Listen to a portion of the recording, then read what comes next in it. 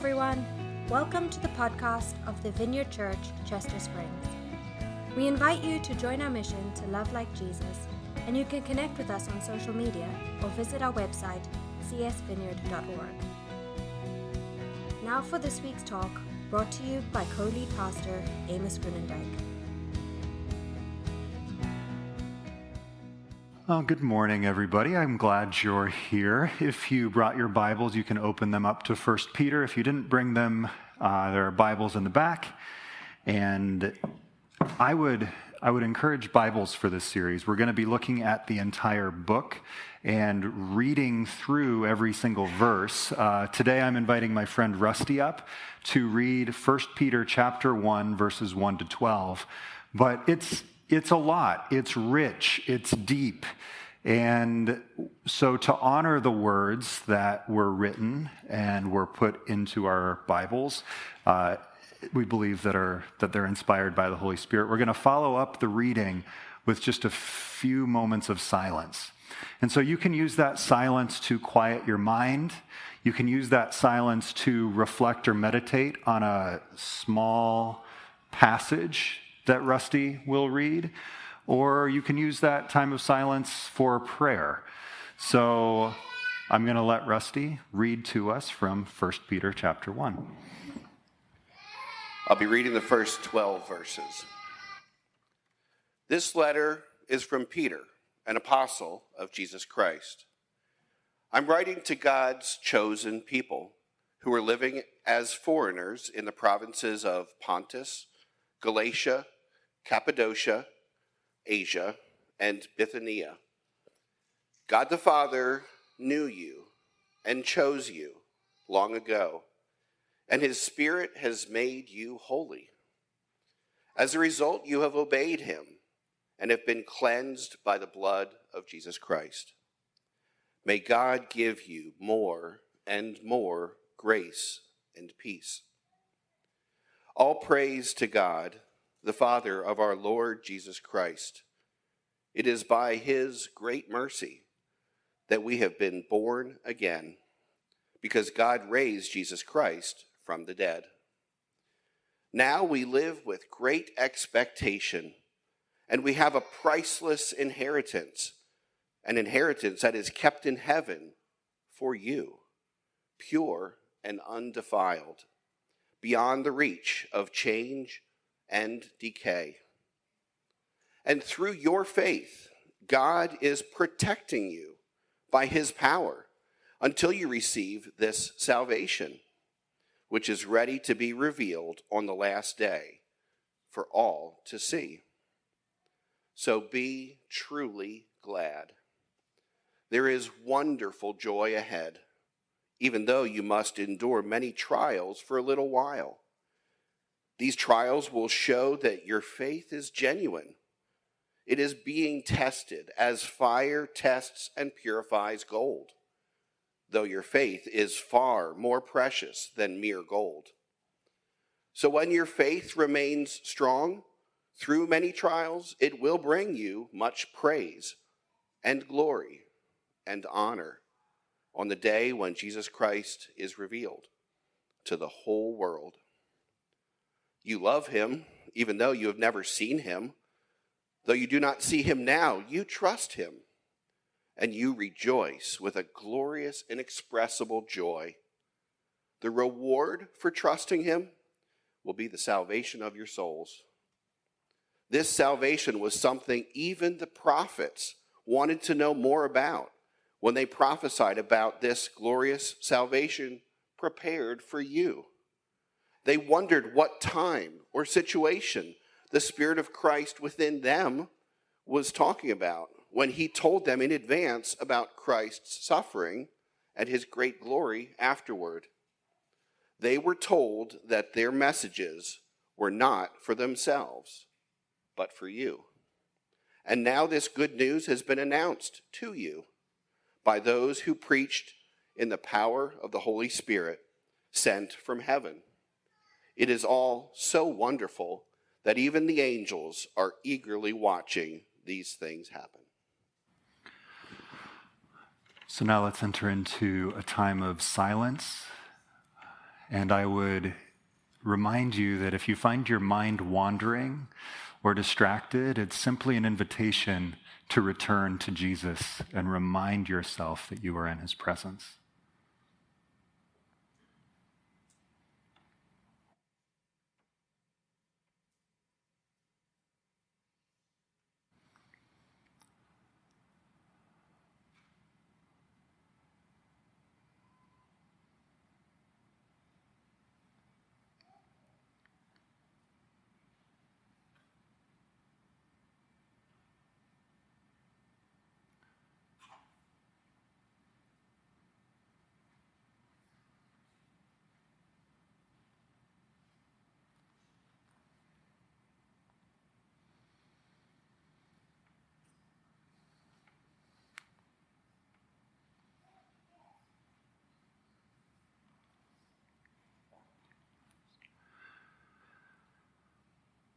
So, Holy Spirit, we invite you to come.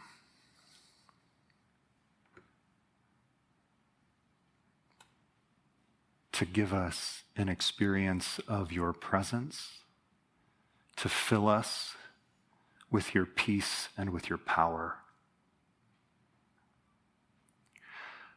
We pray that the words that we have listened to and will take a closer look at today will inhabit our hearts and our minds, but also be reflected in our life. So, Jesus, we are thankful that you have bled for us in order to cleanse us, but also to give us strength and faith and hope. Amen. So there's no way that I can comment on everything that Rusty just read, but we'll see how far we get. I'm guessing it'll be about through verse 4 of 12. But I think there's certainly value in reading this letter that was probably circulated throughout many of the churches in the early times of the followers of Jesus, and some of those locations are listed here. But let's just start with 1 Peter chapter 1, verse 1. And the theme of today, which was maybe seen by you out on the vinyl as you came in, but permeates through 1 Peter, is the idea of a living hope. So it's a living hope in this passage in terms of an adjective, like it's describing the kind of hope we have. Our hope is alive. But throughout much of the rest of the book, we find out what it looks like to actually live a life as if it was a verb that was filled with hope. What does it mean to be living out hope? And so, let's read together. This letter is from Peter, an apostle of Jesus Christ. We'll stop right there. This is Peter, the same guy who Allison spoke about last week on Easter, who runs to the tomb. He's not the first one to arrive at the tomb. That is, do you remember? Actually, before John, Mary and the other Mary. So the women are the first to arrive. John beats Peter in a foot race, but Peter is the first one to put his foot in the tomb. He puts his foot in all kinds of places. He puts his foot out into the water as he's trying to walk out to Jesus onto the Sea of Galilee, but he puts his foot in his mouth more than once. He is coming against Jesus at one point when Jesus says, "I'm going to die." Peter says, "No, that can't happen." And Jesus rebukes Peter and says, "Get behind me, Satan. Like something's in you that is failing to trust me and my words." And then Peter, of course, on the very night that Jesus is betrayed, Peter denies Jesus and says, "I don't even know him." And so this is a very human author who is inspired by the Holy Spirit, who knew Jesus personally. It says here he was an apostle, which simply means that he was sent out by Jesus. And so to a degree, every person who is converted to Jesus becomes a disciple of Jesus, and is also sent out by Jesus. But in a very specific sense, Peter was called to follow Jesus 2,000 years ago, was full of flaws, experienced failure, but also after the loss of hope, a filling of hope. He experienced the death of Jesus, but also the resurrection of Jesus. And though he was fairly dense, when the Holy Spirit comes, he becomes one of the main voices for the early church. First in Jerusalem, and then we'll find out later in Rome, the capital of the empire. And this letter, it seems, was written by him from Rome to encourage and guide followers of Jesus throughout the empire. He says as much in the second half of verse 1. I am writing to God's chosen people who are living in foreigners in the province of Pontus, Galatia, Cappadocia, Asia, and Bithynia. This is land that kind of stretches around the Mediterranean Sea into Turkey, toward Jordan, and he calls them chosen people who are living as foreigners. Now, one of the places we can get caught up when we hear words like chosen, and the literal Greek here is actually electos, which, if you know a little bit of Christian theology, the idea of election or predestination and free will gets written a lot about. But I think if we import our debates about free will into this passage, we forget what Peter is actually trying to do here. He's trying to comfort people who are facing suffering and death, trial and struggle. And so I don't know about you, but when I was in middle school, we would break up into teams. We would play basketball. We would play football. We would play tag. Well, that's a bad example. But you'd end up with two captains, right? And each captain was probably the most athletic, the two most athletic people out on the playground at recess. Do you guys know what I'm talking about? Yeah, and do they still do that if you're like middle school? Well, the middle schoolers are mostly in Vineyard Kids, but it still happens. I've seen the high schoolers do it. You have two captains, and they pick their teams. And I, though I was tall, was not very athletic, and I was usually one of the bottom two to be picked. And it was an excruciating process. Anybody else like bottom of the hill in terms of athletic ability? Yeah. And you're just waiting, and it's excruciating. And you're thinking, oh, maybe I'll get picked next. And you don't get picked. The idea here is that God has picked you before you did anything to earn it. Some of you need to hear that today. God has chosen you to be one of his children, not because you're so athletic or because you're so smart or because you're so successful or because you're such a faithful person or a patient person or a loving person. He chooses you because he loves you. I am writing to God's chosen people who are living as foreigners in the provinces of Pontus, Galatia, Cappadocia, Asia, and Bithynia. Now, you might be thinking he's writing to a group of immigrants, because here the word gets translated as foreigners. You're foreigners, you're immigrants living far from home in these places. But that doesn't seem to be the main thrust of what Peter here again is saying. He is talking to people who have probably lived in these cities most of their lives and will continue to live in these cities. So why does he call them foreigners? Well, another way you could translate this Greek word would be sojourner. You know what a sojourner is? That's maybe a little archaic. It's like someone who's passing through. Or pilgrim. You find this way of addressing people in other letters that are written after the New Testament by people like Polycarp or Ignatius. He says to the sojourners in Philippi, for instance, why sojourners? Why pilgrims? Because there is a heavenly city, and we are just passing through. We are temporary residents of Malvern. We're temporary residents of Pottstown or Philadelphia or of Pennsylvania. We are temporary residents of this earth. We long for, we wait for a heavenly city. And this is the kind of idea, this is the kind of identity, if it is embraced, that will change your whole life.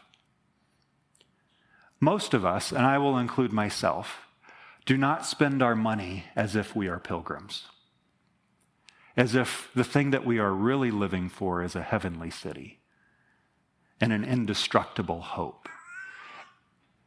We do not spend our time, most of us, as if we are investing in eternity. We spend our time and our money, most of us, most of the time, for the life here and now.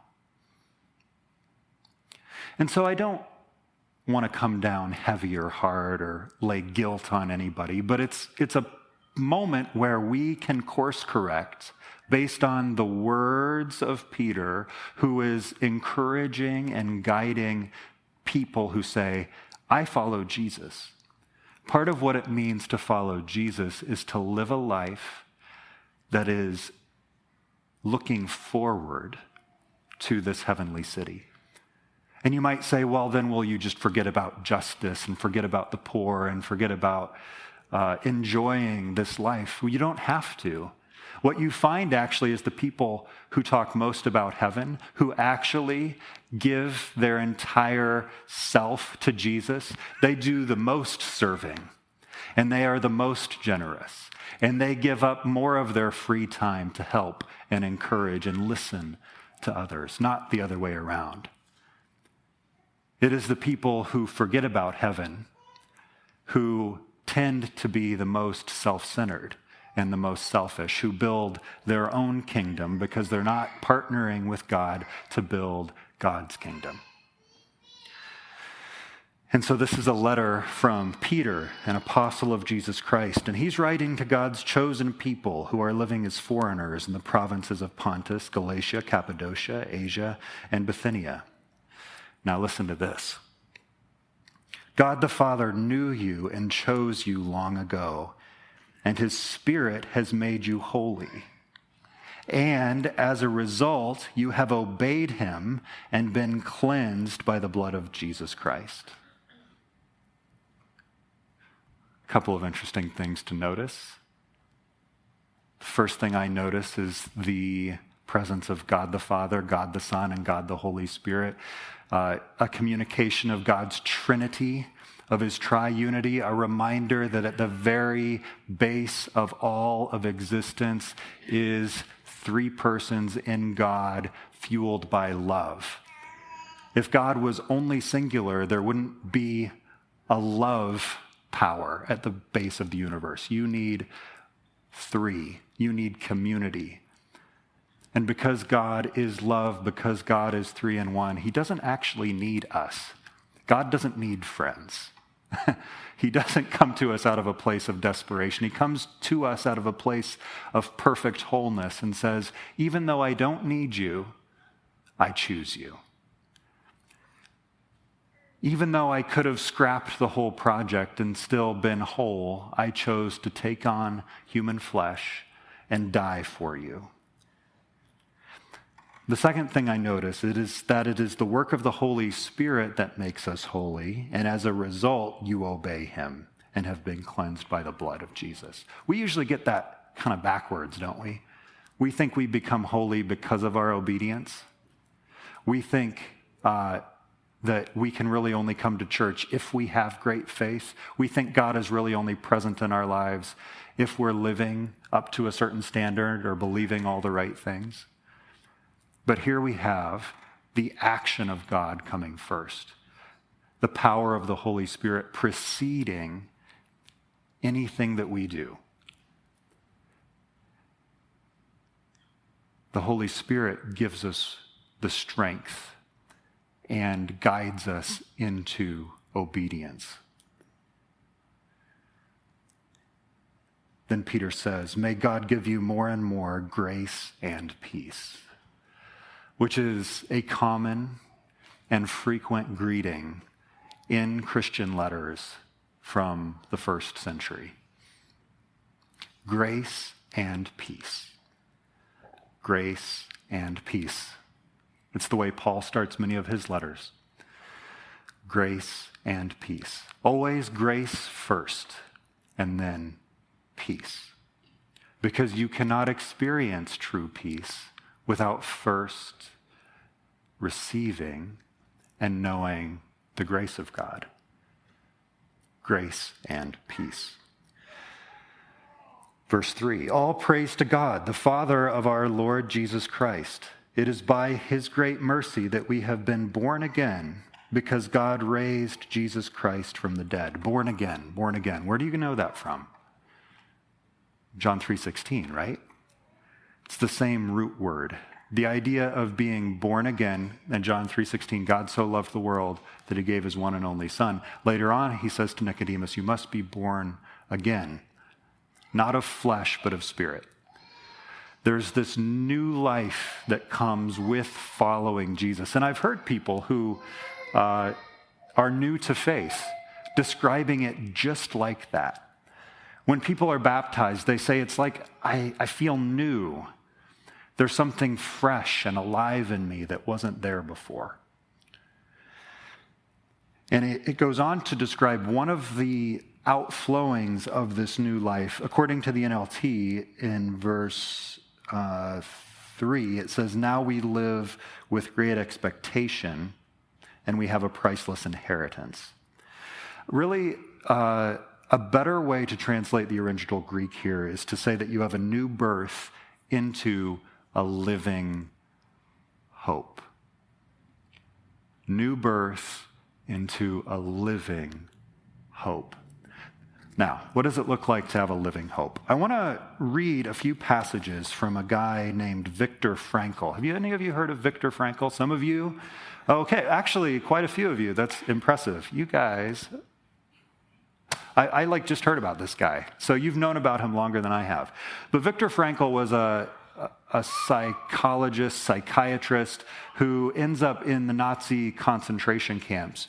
And so people would come to him for encouragement, for advice, like, how do I cope with this? But all the time, because he's a scientist, he's kind of like noticing how people behave and react to what's going on in the Nazi concentration camps. And he writes a book and talks a lot about hope and how people place their hope and how people live based on where they put their hope. And he says there's basically 4 responses to the concentration camp. He said the first grouping of people become very cynical. They harden. They become harsh. And they react, first maybe with force, but then often with despair or depression. And he says usually this happens quite suddenly, that switch from cynicism or just callousness to the depression or the despair, the symptoms of which were familiar to everyone who had been in the camp for very long. We all feared for this moment in our friends. Usually it began one morning when the prisoner simply refused to get dressed or wash out or go out to the parade grounds for inspection. No entreaties, no blows, no threats had any effect. They just lay there. They had given up. Nothing bothered them anymore because they had no hope. So on the one end, you could become cynical. You could give up. But the other end was just as deadly. You could retreat into a kind of optimism where you would deny reality. So here's a dramatic example from Viktor Frankl. He said, my senior block warden, a well-known composer and librettist, once told me he had a dream that the war was going to end on March 30. He was convinced that his dream was a revelation. And as the day grew nearer, it became clear that the reports of the war were not positive or favorable for it to end.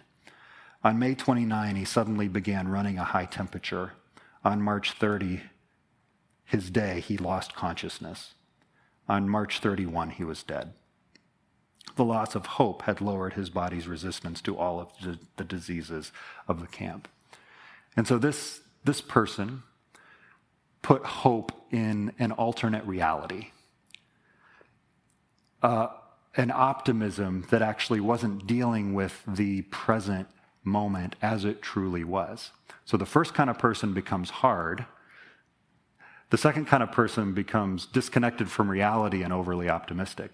The interesting thing about this living hope is that it deals with reality, but does not go into despair.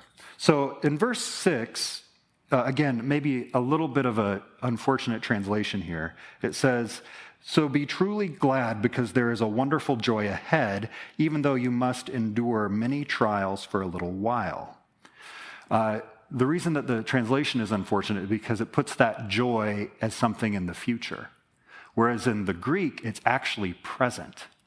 And so you have present joy mingled with present trouble. Some translations will say that you experience grief for a little while, but at the same time you experience joy because of this. And this is that living hope. So for a follower of Jesus, you can and should experience joy and grief in the same moment and at the same time.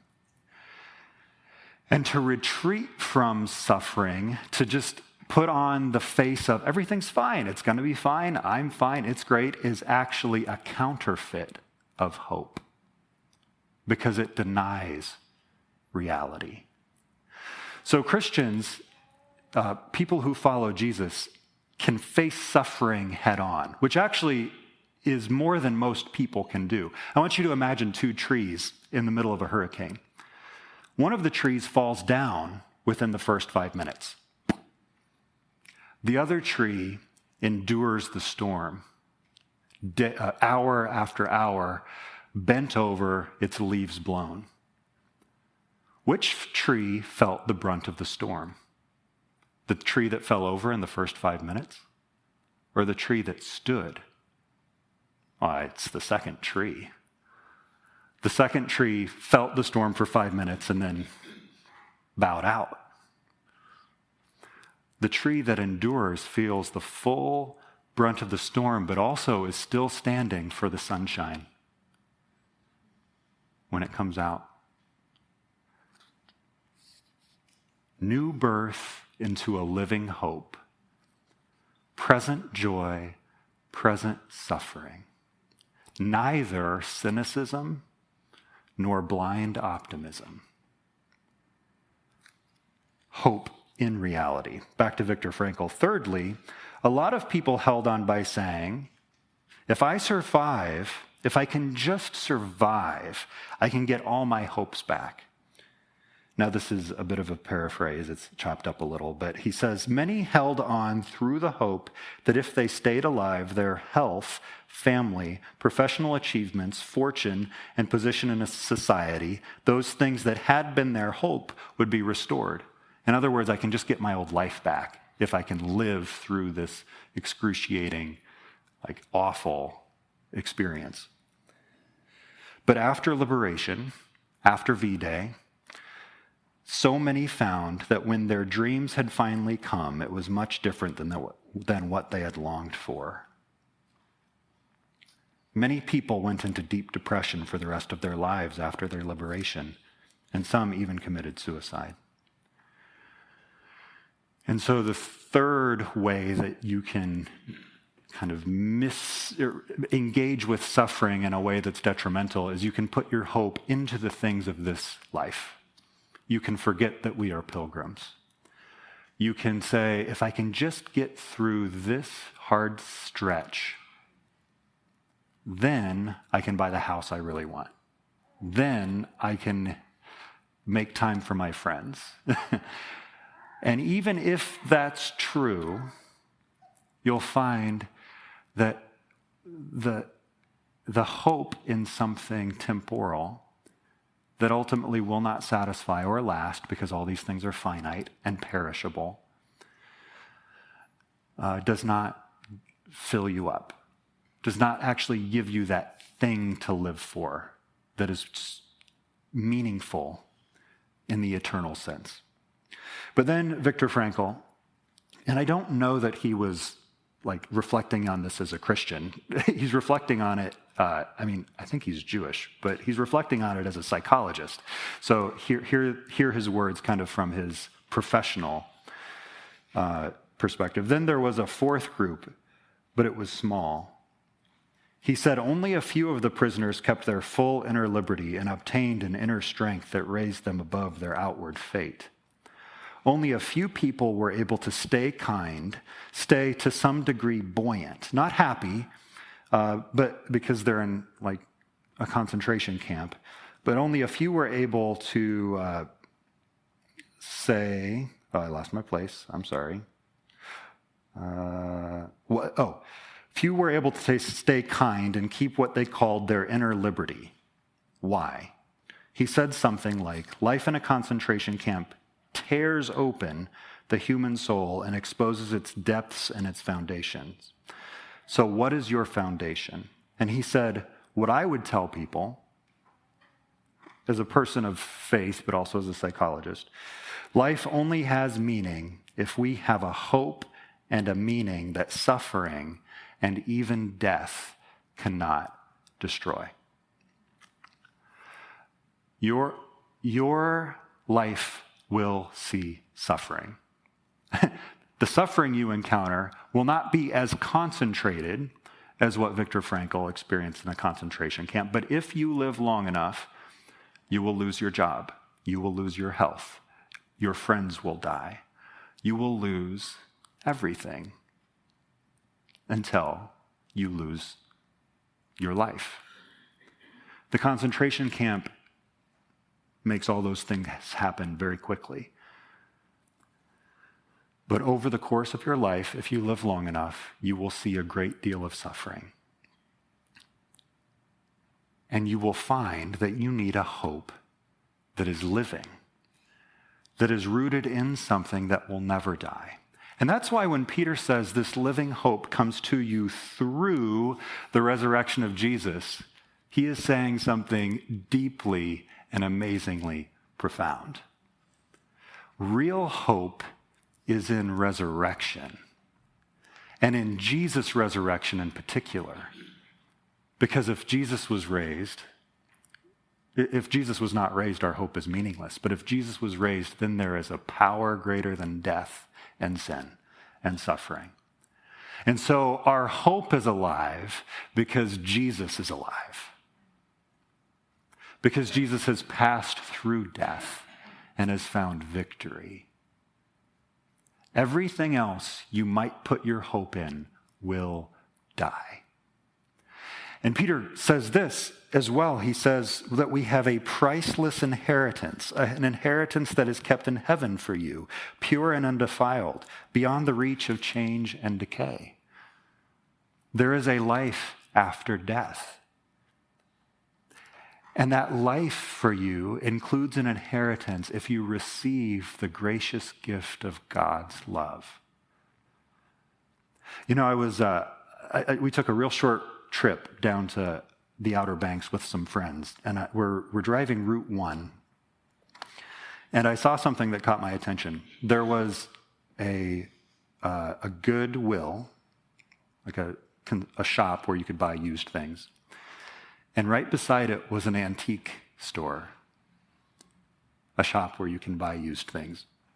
And I saw somebody pull out of the Goodwill and right back into the antique shop. And I thought, I wonder what the difference is. Maybe a few decades, maybe a few dollars between what you could find in Goodwill and the antique store. I wonder if you could find the same thing in both places. But the price would be a little different. You know where the next stop is for all that stuff, right? It might spend a little while in Goodwill, and then it might spend a little while in the antique store, but you know where it ends up eventually? Underground. In the junkyard. Or maybe in a museum. That's almost nothing ends up in the museum. But Peter says, we have a priceless inheritance, an inheritance that is kept in heaven for you, pure and undefiled, beyond the reach of change and decay. And so your hope is not just living, it is lasting. It is eternal. It is what we need to survive and thrive through suffering and pain. But it is guaranteed, not because, again, of a good life we live, but because of the good life that Jesus lived. And it is his death, where he takes on our sin, that opens up the door for his life to flow back into us. And so we live as pilgrims. And so we have a living hope.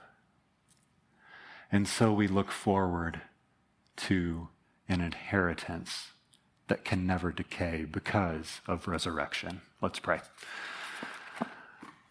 Dear Jesus,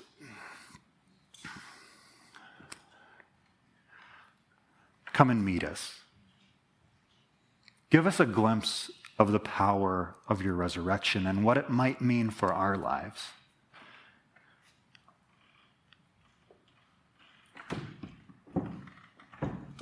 As we sing, we ask that, in our worship,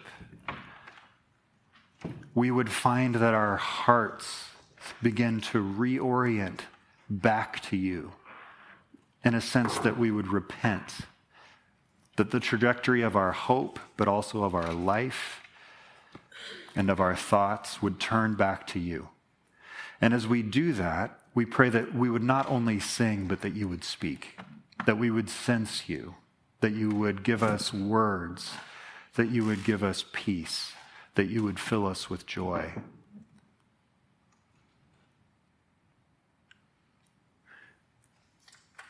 And so I invite you to stand.